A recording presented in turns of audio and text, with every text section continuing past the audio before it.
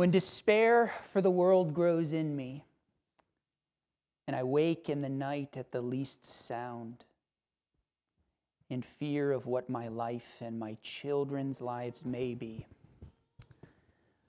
I go and lie down where the wood drake rests in his beauty on the water and the great heron feeds.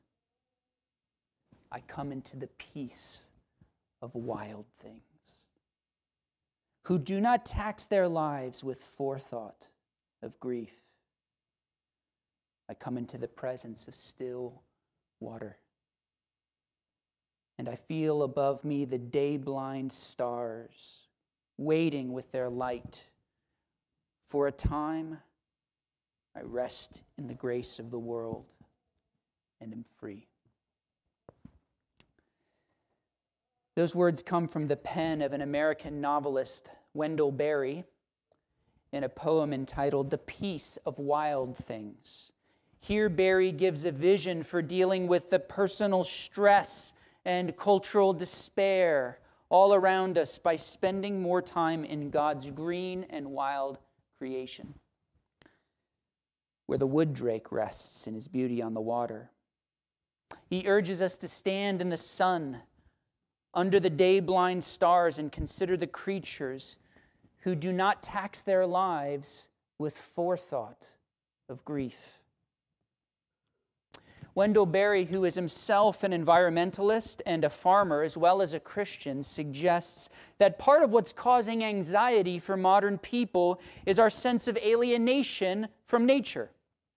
Perhaps, he suggests, we would be less stressed out, less prone to depression, more resilient in the face of personal attacks, and less vulnerable to false narratives if we would re-engage with what the theologians called the book of creation.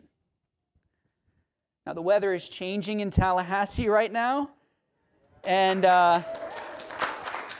praise the Lord.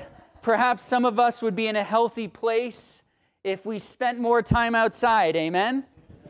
Psalm 19 says, "The heavens declare the glory of God, and the sky proclaims His handiwork. Day to day pours forth speech, and night to night reveals knowledge." In other words, there's a revelatory quality to nature. Those of you who like to work in a garden, those of you who like to fish, you could testify to this. Nature clarifies truth. Think of all the ways that Jesus used trees and seeds and farming and birds to clarify the message of the kingdom of God. The book of creation speaks a powerful word to our anxious hearts. But there's another book. Turn to your neighbor and say, there's another book. There's another book that Christians must turn to as well. And the medicine that offers is much more precise. That is, of course, the book of Scripture. That same psalm, Psalm 19, declares, "The law of the Lord is perfect, reviving the soul." In fact, King David spends even more time singing the praises of the Word of God than he did on the book of creation. He declares that God's Word is sweeter than honey, than drippings from the honeycomb. Moreover, he says, "By them, by your commands, is your servant warned. In keeping them, there is great reward." So having begun this morning with a few reflections on the book of creation, let us now turn to the book of Scripture. Because the wood drake and the great heron, they might help to calm us down.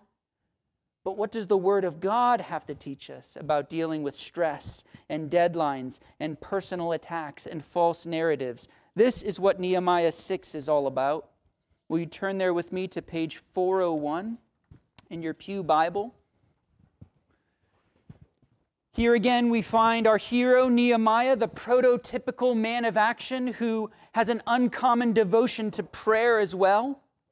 And up to this point in the story, the Jewish people have already faced a barrage of threats and fear tactics and ridicule to their monumental work of rebuilding the wall around Jerusalem, reestablishing their national identity. But here in chapter 6, the attacks become personal in nature. They center on Nehemiah himself. The The Lord Jesus has said, strike the shepherd, and the sheep will be scattered. And this has always been a strategy in warfare, both in the spiritual realm as well as in the natural. If you want to win the battle, shoot the officers. And if you want to stop the work in Jerusalem, paint a target on Nehemiah. In chapter 6, the personal attacks on Nehemiah come from both the outside in verses 1 through 9 and from the inside in verses 10 through 14. So we'll look at both of these in turn. In verse 1, we get a progress report on the wall, and we also find out that the same list of enemies we heard about in previous chapters are still at large. It says, when Sanballat, who is the governor, who is the governor of Samaria, whose name literally means sin has given life, and Tobiah and Geshem the Arab and the rest of our enemies heard that I had built the wall, and there was no breach left in it, although up to that time I had not set up the doors and the gates. Sanballat and Geshem sent to me, saying, come, let us meet together in Hakkephirim, in the plain of Ono. And Nehemiah comments, but they intended to do me harm. Now, this request to meet together, it sounds reasonable, right? And the invitation to dialogue from our enemies should not be lightly dismissed. But Nehemiah sees through it. He sees it as a plot to distract him from finishing the work at best, and at worst, a plot against his life. And if there's nothing else we learn from this sermon series, we should at least have it clear in our minds that when a man whose name means sin has given life asks you to come to a secret meeting with he and his posse in the plain of oh no, don't fall for it. Don't do it. Did you know that sometimes a diplomatic approach is unjustified and unwise? Did you know that? Sometimes your enemy's intentions have already been made utterly plain, and it's just a ruse for buying time or buying you off or worse. So when Jesus' enemies come to question his authority in Luke 20, verse 2, he chooses not to answer their question, but to instead expose their hardness of heart. And when he sent out his own disciples to preach the word of the kingdom, he says not only that they should be as innocent as doves, but they should be as shrewd as serpents. Matthew 10:16. And Nehemiah is a shrewd man, is he not?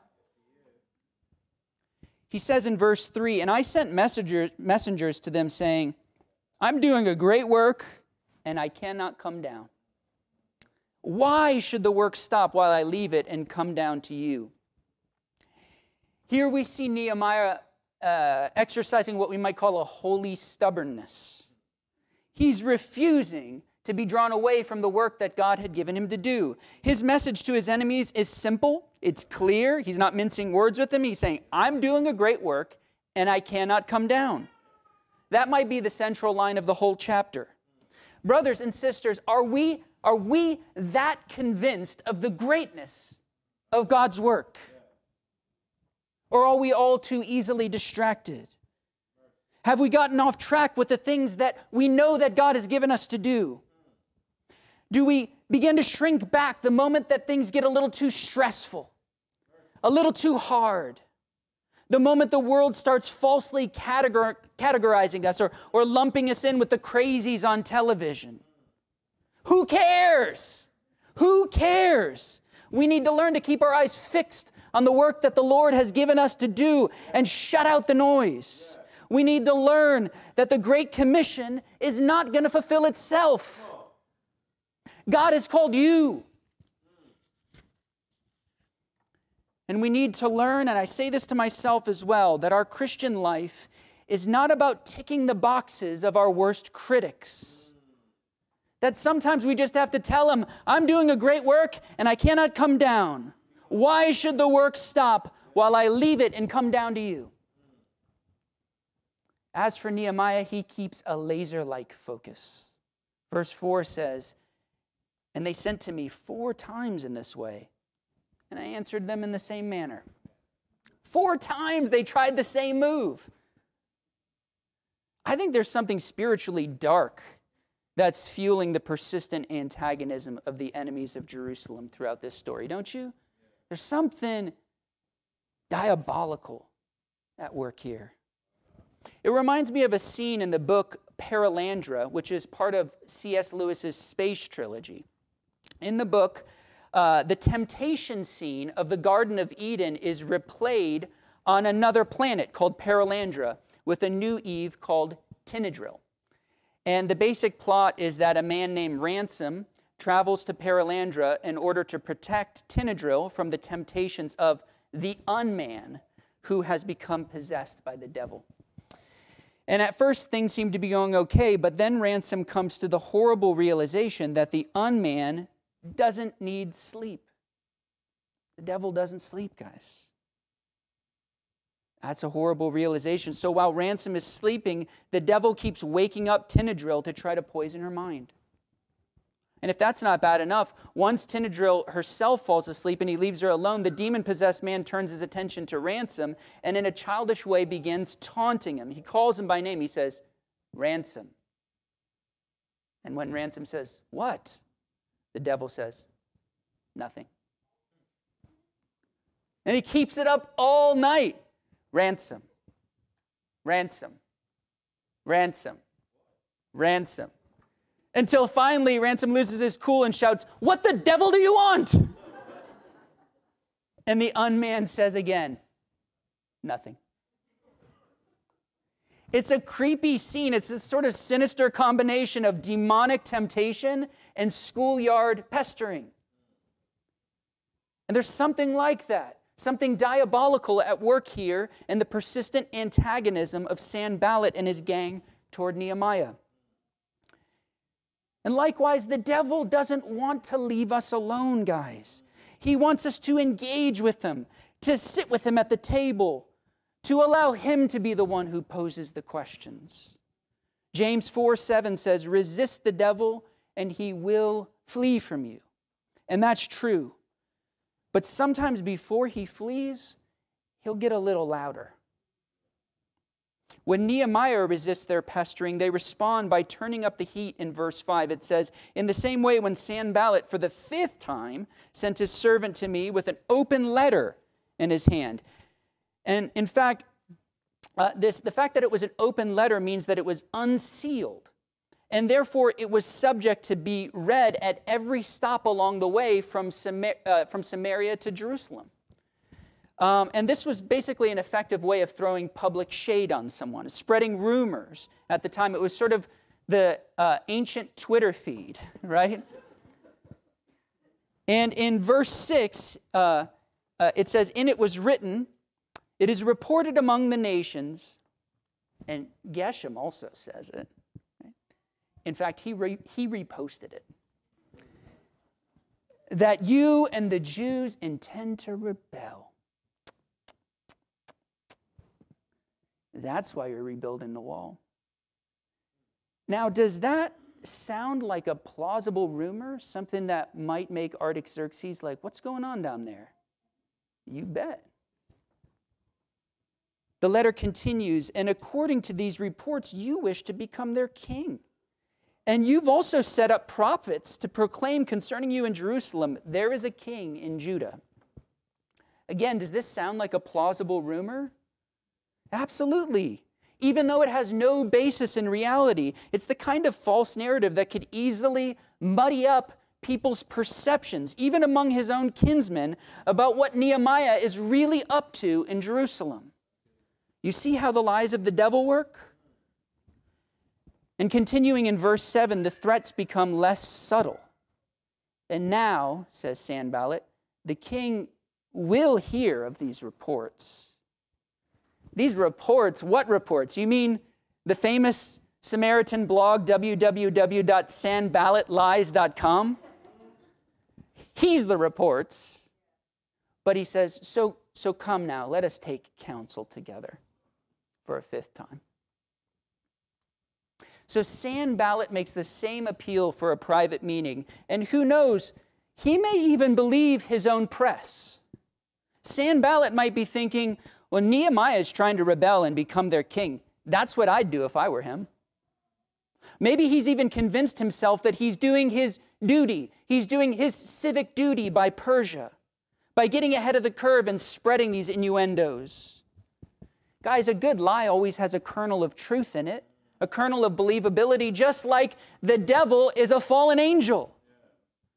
And most liars start out by lying to themselves. But Nehemiah resists and roundly rejects his accuser, both the devil and his puppet Sanballat. And it's a good reminder to us in the age of spin and false narratives and political correctness that one simple word of truth outweighs all the lies of the world. Amen.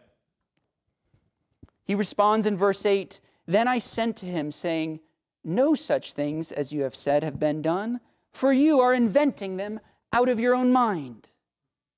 For they all wanted to frighten us, thinking their hands will drop from the work, and it will not be done." And then Nehemiah prays, "But now, O God, strengthen my hands."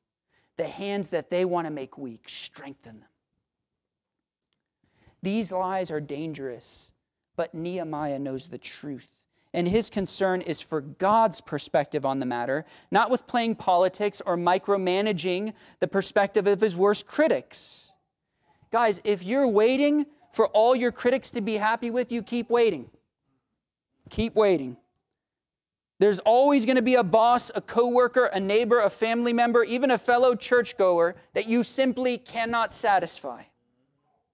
In Jesus' own ministry, he pointed out that his critics wanted to speak out of both sides of their mouth. They chastised his cousin John the Baptist for fasting and abstaining from parties, while criticizing Jesus for keeping company with sinners.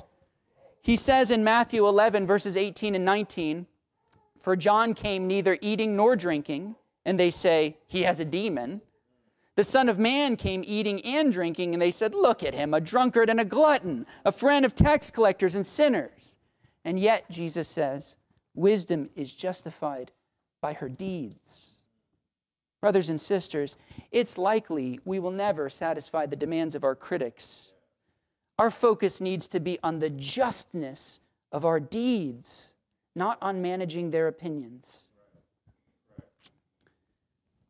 A few years ago, an Anglican bishop in Africa, whose name and country I will not mention, was confiding with a group of us about the persistent attacks he faced from Western media outlets for simply standing firm on what the Bible teaches about human sexuality and marriage.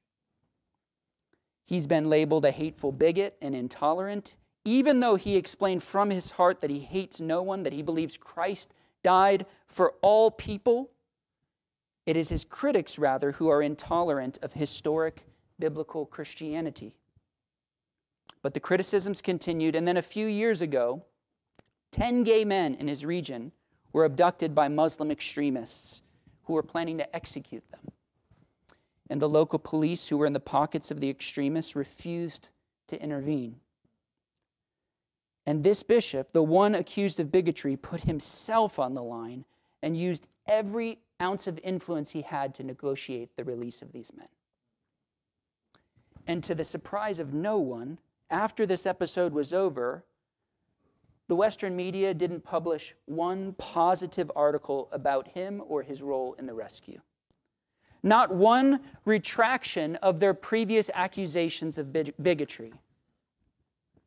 Brothers and sisters, can you see the hypocrisy of our age? The double standard in the media? Can you imagine if a Western liberal, even our own president, had negotiated the rescue of 10 gay men? He'd be lauded by every news outlet in the world.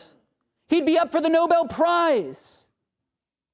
If a liberal protest movement could boast of even one tangible victory like that, they'd be funded by every woke, wealthy person in the West. But this bishop, who loved through actions and not simply through words, is not even given the least commendation, not one retraction from his critics. And yet he didn't care. That wasn't even his reason for telling us the story. His point was that wisdom is justified by her deeds. That we need to persevere in doing what is right and in speaking the truth, regardless of how it's received by the world. How about us? Are we committed to doing what's right, regardless of how it's received or perceived? I'm not talking about taking a stand against the vaccine or touting self-serving conspiracy theories. I'm talking about a willingness to actually take heed, to be faithful to the gospel of Jesus Christ. Nehemiah lived in the midst of controversy. He was virtually swimming in it at all times. He was up to his eyeballs in stress and accusations and false narratives, and yet he persisted in the work of God. And it's not just worldly critics that godly leaders like Nehemiah have to face. The second part of chapter 6, we see that attacks can come from the inside, from within the congregation as well. We will look at this scene more briefly. In verse 10 and following, one of the locally recognized prophets brought further confusion. Shemaiah, the son of Delaiah, used a poetic couplet, which was a common form of prophecy in the Old Testament, to advise Nehemiah to fence himself off from the danger. He says, "Let us meet together in the house of God, within the temple. Let us close the doors of the temple, for they are coming to kill you. They are coming to kill you by night." But Nehemiah rejects this entreaty, replying, "Should such a man as I run away? And what man such as I could go into the temple and live? I will not go in." And I understood and saw that God had not sent him, but he had pronounced the prophecy against me because Tobiah and Sanballat had hired him. For this purpose he was hired, that I should be afraid and act in this way and sin, and so they could give me a bad name in order to taunt me. Now, Tobiah's name is a Jewish name, and he had kind of blended himself with the nations. Notice that he's listed first here. He has people on the inside. So Nehemiah recognized that this so-called friend was actually in league with his foes, that Shemaiah's words of warning were actually a false prophecy. In fact, verse 14 mentions several false prophets and even one false prophetess by name who were all trying to tempt him in some way. But how could he be so sure they were false? What was the basis for Nehemiah rejecting the counsel of these brethren that seemed to be standing in the prophetic tradition of Israel? The text gives us two reasons. The first had to do with circumstantial discernment, and the second with biblical fidelity. So first, Nehemiah knew from much prayer and from the sovereign favor that God had shown him from the beginning that he was indeed called to build and finish the wall, whatever the cost to his own life and limb. He knew that to display cowardice on his part would seriously undermine the morale of the Jewish people. So he asked, "Should such a man as I run away?" We see the first reason is circumstantial discernment. But the second and more important reason that Nehemiah knew this to be a false prophecy is that it contradicted the Word of God. The Bible is inspired by the Holy Spirit, and thus a true word from the Spirit will never contradict what the Bible has already said. Nehemiah was not a priest or a Levite, so according to the law of Moses, he had no business hiding out in the temple. This would be a form of sacrilege. That's why Nehemiah asks in verse 11, "What man such as I could enter into the temple and live?" So the temptation was to put fear of man above fear of God.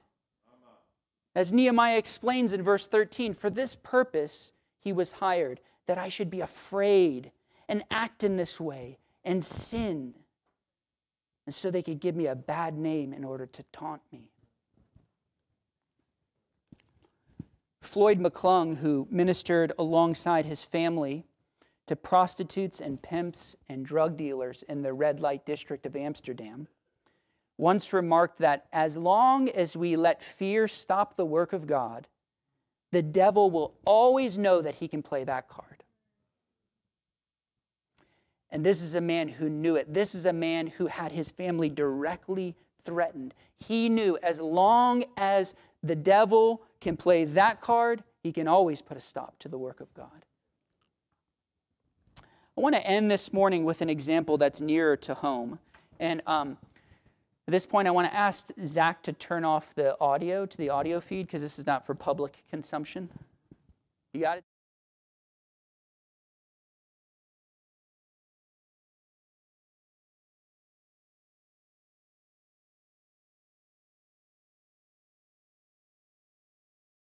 These kinds of personal attacks, fear tactics, false narratives can and will be used against you. There are still Sanballats and Tobiahs at large in this world. There are still, Lord have mercy, false brothers who will try to present pious reasons why you should do what you both know is wrong. At some point in your life, probably many points, the devil will use fear to try to derail you, to cause you to abandon the truth, to distract you from the obvious work that God has given you to do. And when that happens, you need to be prepared. What are the weapons that God gives us for such times? What Nehemiah shows us by example, the Apostle Paul tells us plainly in Ephesians 6, verses 17 and 18, our weapons are the sword of the Spirit, which is the Word of God, and also praying at all times in the Spirit, with all prayer and supplication. That is our call. That's what we need to be prepared, to walk in wisdom and in steadfast devotion to the Lord, so that when the time of trial comes, to say along with Nehemiah, I'm doing a great work, and I cannot come down. Why should the work stop? Why should there be a gag order on the truth? Why should we not walk in the light? Why should I leave it and come down to you? Amen.